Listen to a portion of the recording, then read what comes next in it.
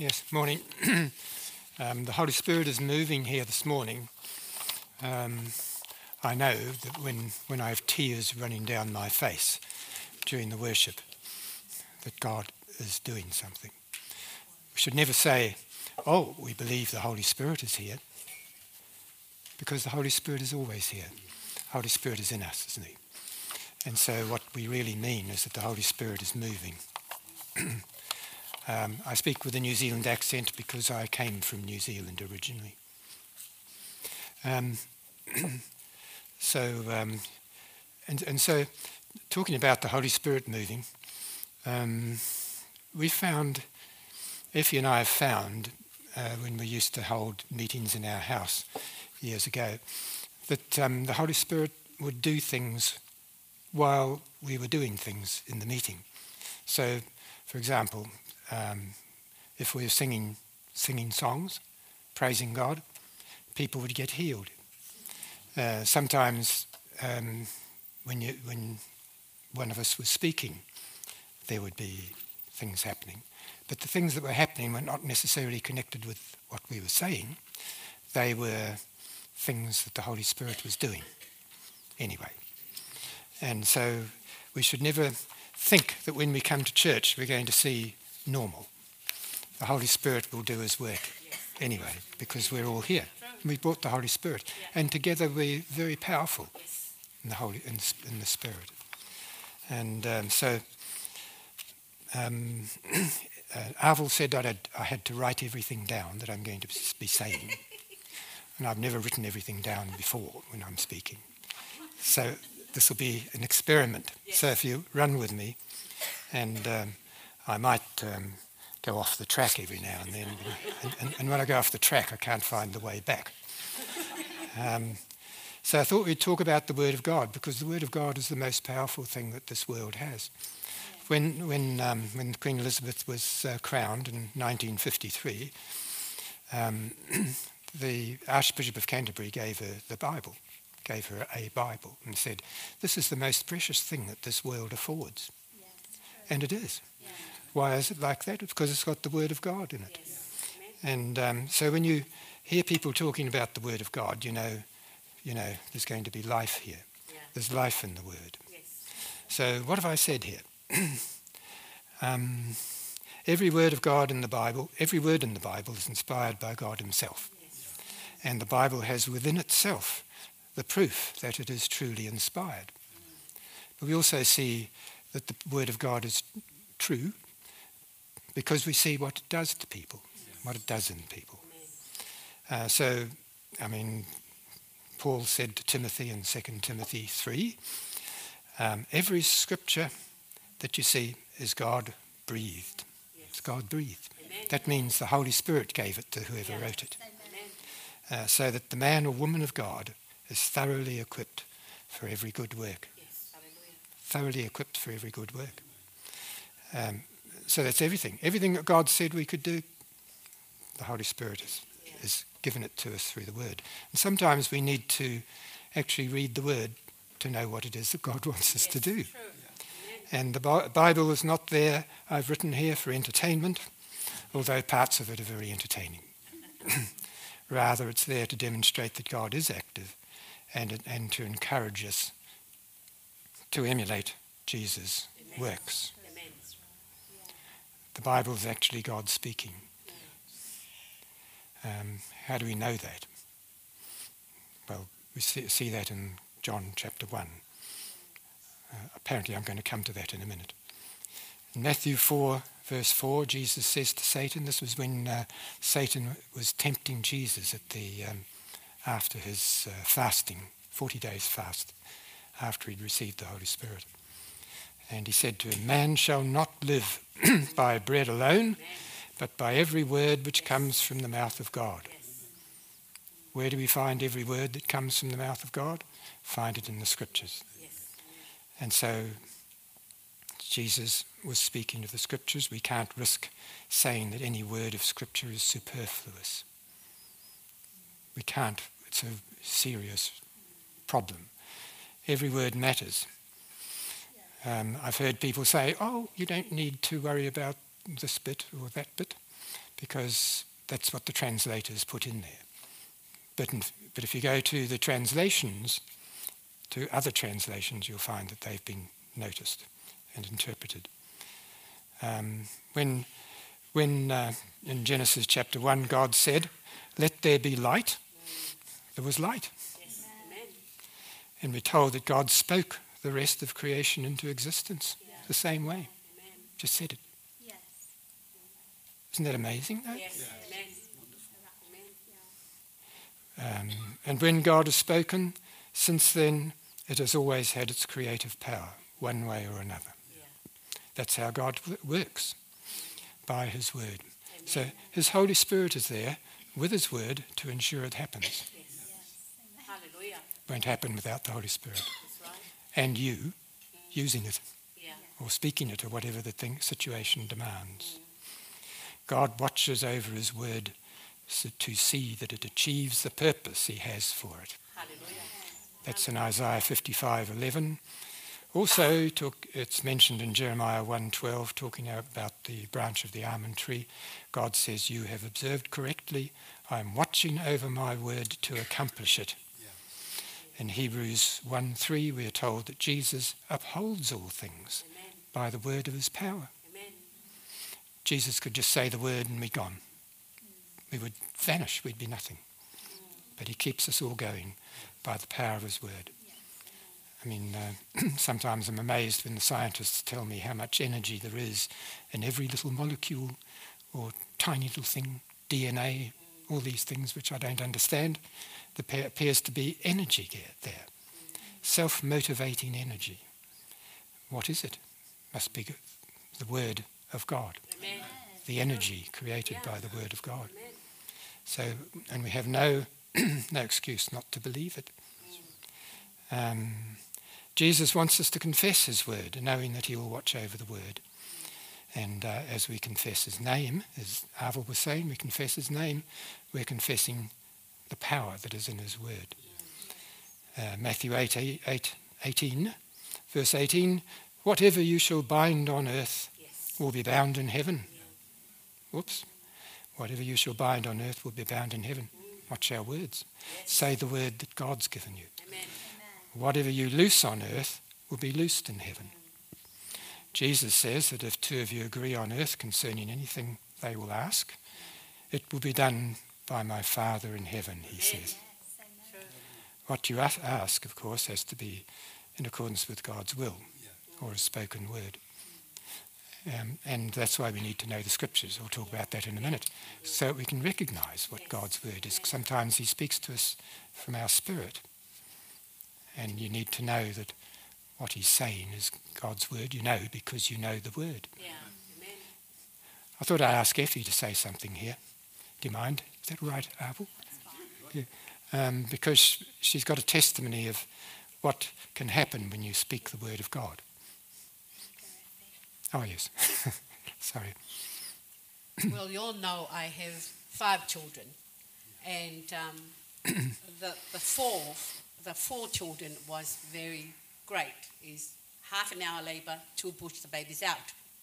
The last one, I have 12 hours labour, and because after before the baby born, a week before the baby born. Bruce had a dream that a dark man pushing the baby on the pram, but he didn't look at the baby, he looked to the left side. Anyhow, he came into the week, the day I give birth, and anyhow, it's long, 12 hours labour. Then I give birth, then Bruce went back home because it's been a long time. And half an hour he left, I heard a nurse call the doctor, "You better be down here. The baby Laird, he might not survive." Sorry, he's 29 and I'm still emotional.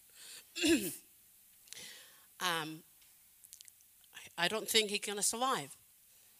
And anyhow, the doctor came in, we're in an ambulance, take us to the main hospital in Auckland. It takes about half an hour to 40 minutes to get to the hospital. And anyhow, I rang Bruce to come to be with me, and he remembered the dreams. Then we pray for it, and it's nothing going to happen to Joshua because we pray. So I went to the hospital, and anyhow, they tell me to go to my room, and Joshua was being tubed 7, 9, I don't remember. It just tube everywhere. Anyhow, we were in the hospital for 7 days, and the doctor said I got to go home because I've been living in a hospital too long, and it's cost the hospital money. And I said, my husband pay a lot of money, tax, anyhow, cut the story short, and I said to the doctor, I will never go without my baby. I said, I came in with my baby, I will go out with my baby. And anyhow, even then I pray. Anyhow, I stay up and pray all night. And 5 o'clock, the Lord said to me, don't pray, go and speak the word. I spoke the word, and the world was formed. And I speak the word, and there's light. I speak the word, there is darkness. You go and speak life to Joshua. So I came down at 5 o'clock, and I asked the nurse, could I please just put my hand, the little hole. And I lift Joshua up, and I said, Joshua, you got to be healed. Because the Lord spoke the word, and the world was formed. The Lord spoke to your life, and you'll be healthy. Anyhow, I went upstairs, and I come down at 9 o'clock. They took half of them out. And I said, praise the Lord. So I do the same thing. I speak the word of God again to his life to be healthy. And I said, Joshua, I'm not going to go home without you. You will come with me. And I said, the Lord spoke. And I came back at 12 o'clock. They all completely gone. But the doctor said to me, I still can't go because the tube is only just came out and Joshua's going to be there. And I said, no. So I rang Bruce to come and take me. And even though I went home with Joshua only because I spoke the word. I didn't pray, I spoke the word.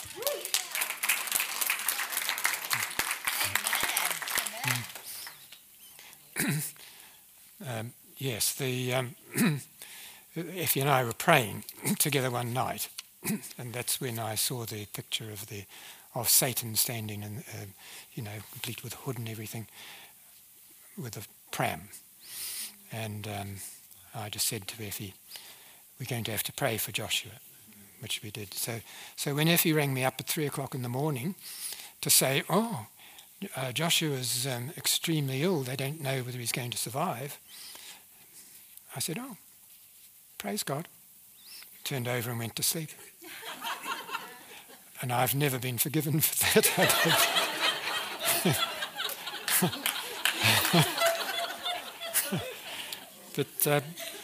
But Joshua turned out to be the most robust-looking child of the lot.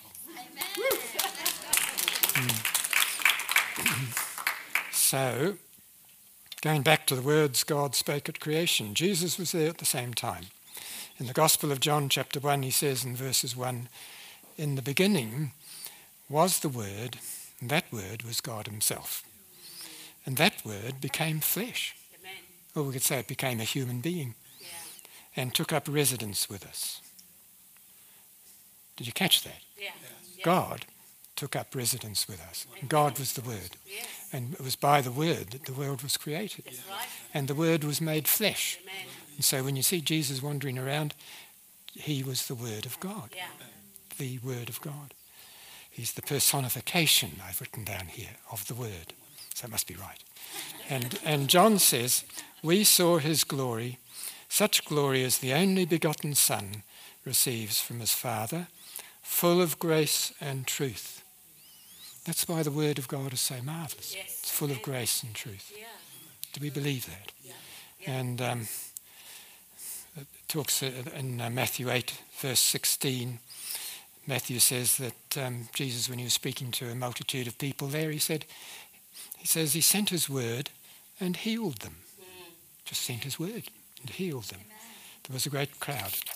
So in the following verse, Matthew says this was to fulfill what was prophesied about him in Isaiah 53, that by his stripes we were healed. Amen. Or we are healed. Yeah. And it's always been probably my favourite chapter, Isaiah 53.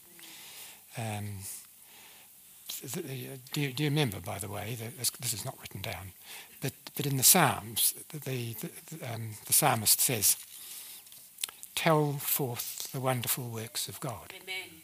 Yeah. And I'm always tempted when I'm talking to people to talk about what God has done in my life. And I could spend hours doing that. Effie said this morning, "Don't talk about yourself." So I'm not. So Matthew said, I quoted Paul the Apostle above when he said, "All Scripture is given by inspiration of God. So therefore it must be truth and full of grace." Amen. It's the Holy Spirit or Jesus speaking through the prophet. Remember in John 14 through to 17, he said that he was going, but he was going to send another comforter. That's another person who would speak the words of God in your life. Can only do the truth if it comes from Jesus. Pontius Pilate did that mock trial of Jesus, remember, just before his resurrection, his death, his crucifixion. And Jesus came to say that he was coming to bear witness to the truth. And Pontius Pilate turned his back on him and said, "What is truth? What is truth?" And my education comes from is a classical education, and I know that in those days people used to argue about truth. What is truth? What is truth? And it's a hard. If you leave God out of it, there's no answer to it. There's no answer. I'm a lawyer, so I see people. Used to see people, don't do it nowadays, but used to see people in court. And you could have, say, I don't know, a car accident, and you'd have two witnesses, both saying a completely different story, both having seen the same incident, and they say a different thing. Why is that? Because people interpret things as they see them. And so the way the world talks about truth is fact. They're talking about fact. What they see as fact is what they see as fact. That's the truth. And so it's very hard to get the truth out. But Jesus, the true meaning of the word truth is Jesus. Amen. Full of grace and truth. Yeah. They didn't know God, so they couldn't find the true truth. I mean, if you were a creator, if you decided, I'm going to create a world, well, you create it according to rules and regulations that you impose yourself. That's what he did when he created on those 6 days. And Adam and Eve were created, and he expected Adam and Eve to be part of his creation. They decided not to be part of his creation. They stepped outside. And so everything's been slightly chaotic ever since because the rules are not being followed. And so God must be truth. That the rules and regulations are the truth. You can talk about facts, interpret them the way you want to, but it's not necessarily the truth. Anything that contradicts God's laws is not true. You as a creator would have designed everything the way you want it, and to you that is truth, and there is no room for argument or discussion about it. So if God says it's truth, that's it. And if we want to serve God, we serve the truth. The problem with the world now is that God created is that Satan has got a foothold, and he is a liar. In John chapter 8, Jesus says in I think it's the new NIV translation, that Satan's native language is lies. True. He seeks to encourage people to contradict everything that God says. We see evidence of that everywhere. Sickness, immorality, disasters, contention, they're all lies. They're all part of Satan's lies, the consequences of his lies. So don't consider these things to be God's truth. The truth they talk about in court is a recounting. I got ahead of myself, you see. Is a recounting of what someone saw and or did. It is a statement of fact only. different people in the same place and at the same time will have their own version of the facts, and very often they don't agree with each other, but it's that the person speaking thinks it's the truth. In John 8:32, Jesus says, "You shall know the truth, and the truth will set you free." John says that. You shall know the truth. Free from what you ask, and you're free from those evils I just mentioned, such as sickness and sin, and also distress and the consequences of sin.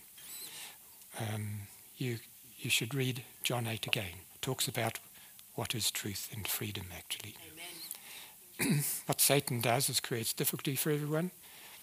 Tries to interfere with our son Joshua, whom we knew God was going to anoint and be a special person.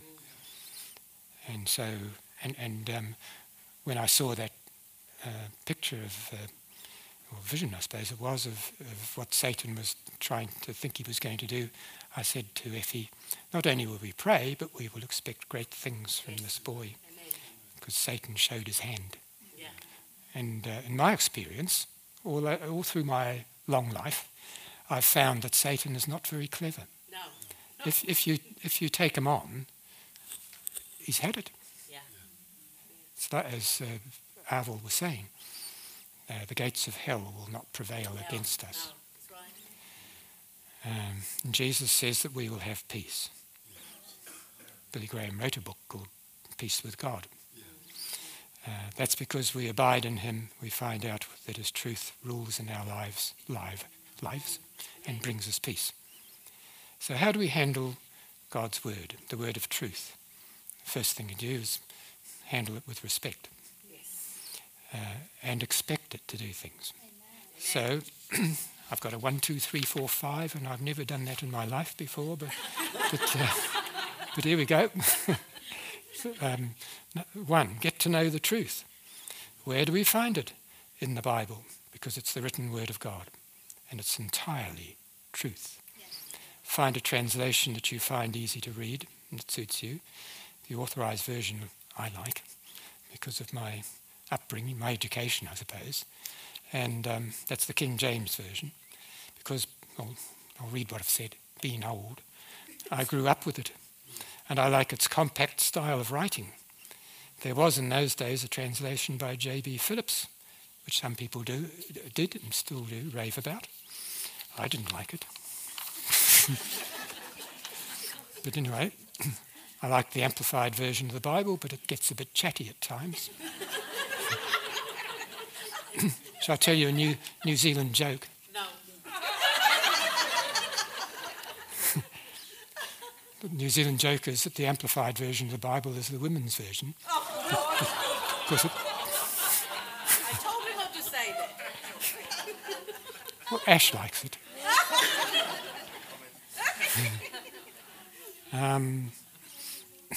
But nowadays there's plenty of translations. And at our home group the other night, Hilary mentioned, we were talking in Hebrews 10 about the veil being cut in two when Jesus was crucified, when he died.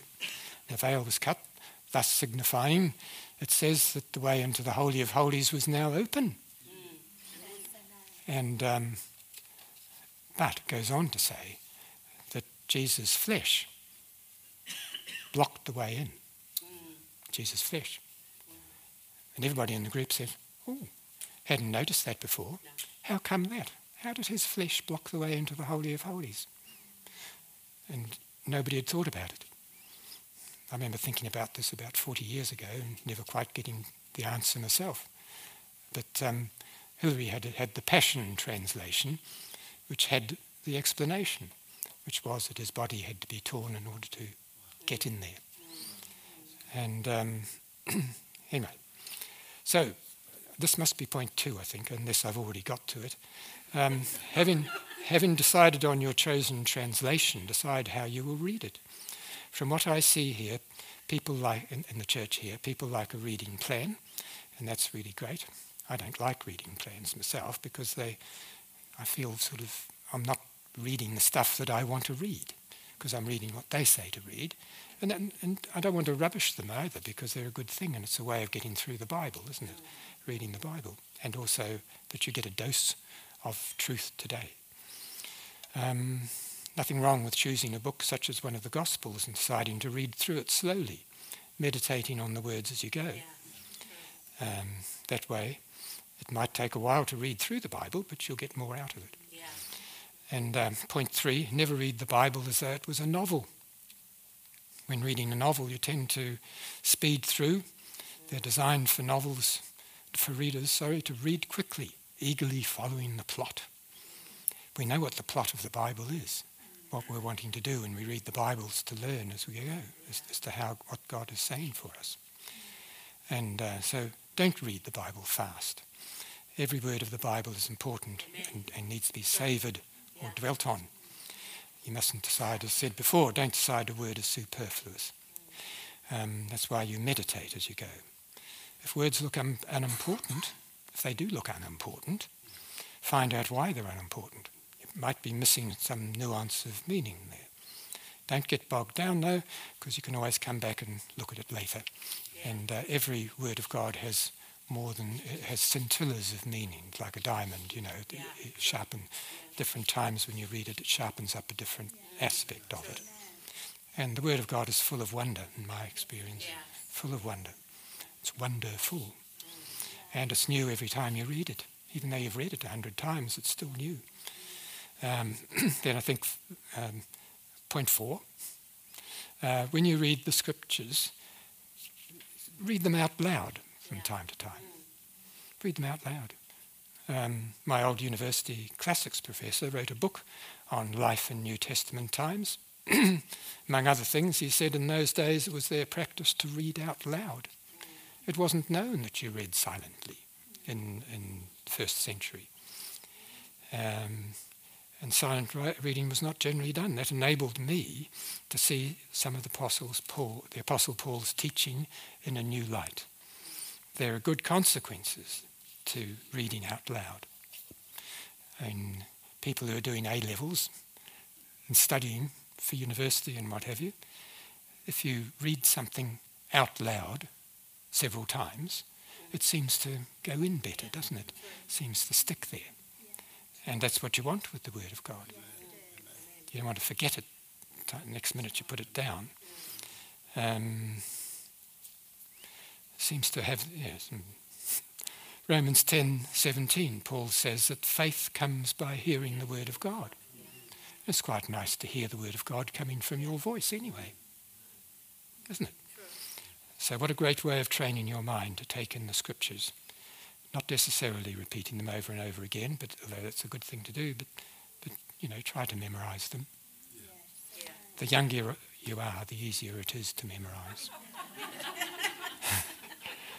And Romans 10:9, Paul says, if you confess with your mouth the Lord Jesus, that is to say, he is the Lord of your life, and shall believe in your heart that God is raised from the dead, you shall be saved. For with the heart man believes unto righteousness, and with the mouth confession is made unto salvation. So saying it is terribly important. With the mouth confession is made unto salvation. I could go on and on, but I won't. Romans 10:9, good scripture to remember. When I was in the Baptist church, we used to sing a chorus called Romans 10:9 is a favourite verse of mine. And so it went on. Yes, I thought you'd say that. You'd be sorry if I did. It's good for people to confess with their mouth at baptism to confirm their salvation and repentance. But it's also a good practice to confirm to your mind the truth of what you are reading. And as Paul says, this brings you salvation. Brings you salvation. We can talk about that. Then the final point, 5. Reading the words of Jesus has a further important value. In Hebrews 4:12, the writer says that the word of God is sharper than any two-edged sword, dividing asunder soul and spirit, but it also judges the thoughts and attitudes of your heart. Very frightening sometimes. And I remember, I don't know if I should say this, but I will. And Effie says it's time I finished, and I will.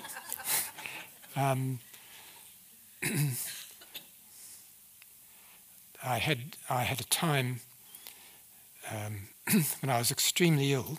I don't know what was wrong with me, and the doctors couldn't care less, really. They just said, "Don't know what's wrong with you, but you're probably getting better," they would say. And so I sat there. I lay there in the bed for weeks on end, didn't eat anything, didn't speak to anybody apart from Effie. I spoke to God a lot. It was actually a wonderful time because not only was I speaking to God, but he spoke to me. And I sang choruses to myself. And I had a little tape player, which I had going quite often, playing choruses, same couple actually, over and over again. And but anyway, and I had lots of pictures from God, lots of visionary things. But one I had was, I was at the church, and one of the nice brothers was standing there, and he says to me, "Bruce, why are you walking on the words of truth?" I said, "What?" And I looked down at my feet, and there was all these shattered pieces of very red, brilliantly red pieces of, I don't know what they were. And he said, "You're walking on words of truth." And I realised then that there were many aspects of the Word of God that I hadn't actually interpreted properly. In fact, not long before that, I'd been listening to a tape in the car when I was going to the office. And I thought, and it was something in Ephesians or somewhere, and I thought, that can't be right. I look it up when I get there. It was right. And I thought, gosh, that didn't fit in with what I'd always thought. And so then this came, and so it was sort of like a renewal of my life, really, that. I recovered, but that was, the circumstances of my recovery, I will talk about it another time if I'm given the opportunity. But they were it was a very spectacular miracle recovery. And so it made me focus on the Word of God again. Because, you've been around. I was born again 70 years ago. 71 years ago, in fact. And so you get used to it. But, don't never get used to the Word of God because it's new and it's fresh. So the mind, so it judges thoughts and attitudes of the heart. Nearly finished, Effie. This confirms that the mind or soul on the one hand and the spirit or heart on the other hand are two distinct entities. So when you believe from the heart, this is a consequence of your having been born of the Spirit. As you know, when you are born again, you are born of the Spirit of God, and God's Spirit comes and joins with your spirit. Believing from the heart should not be seen as a difficult thing because your spirit in the heart already believes. And what you want to happen is to have your mind trained in the Scriptures so that when you hear God speaking from your heart, your mind is able to recognize it as God speaking. Anything that God says to you from the Spirit will accord with the Scriptures, and you'll recognize it as the true Word of God because it aligns with what you've already learned from the Scriptures. I could say, having said that, this is my last paragraph, finished the 1 to 5. Do you take the Word of God seriously? Do you need to focus more carefully on what the Word of God says? You can read it and you hear it from here, from Arvel and Anne and the others. But among the words of truth are Jesus' words that whosoever believes in him shall be saved. For Jesus came not into the world to condemn the world, but he came that the world through him might be saved. You'd go to heaven. This is an incontrovertible truth. Jesus said it. and must not be taken for granted. And no one can ignore it either. You can read earlier in that same chapter of John, where he mentioned that he came not into the world to condemn the world. Further on, he was talking to Nicodemus. Unless you're born of water and the Spirit, you can't see the kingdom of God.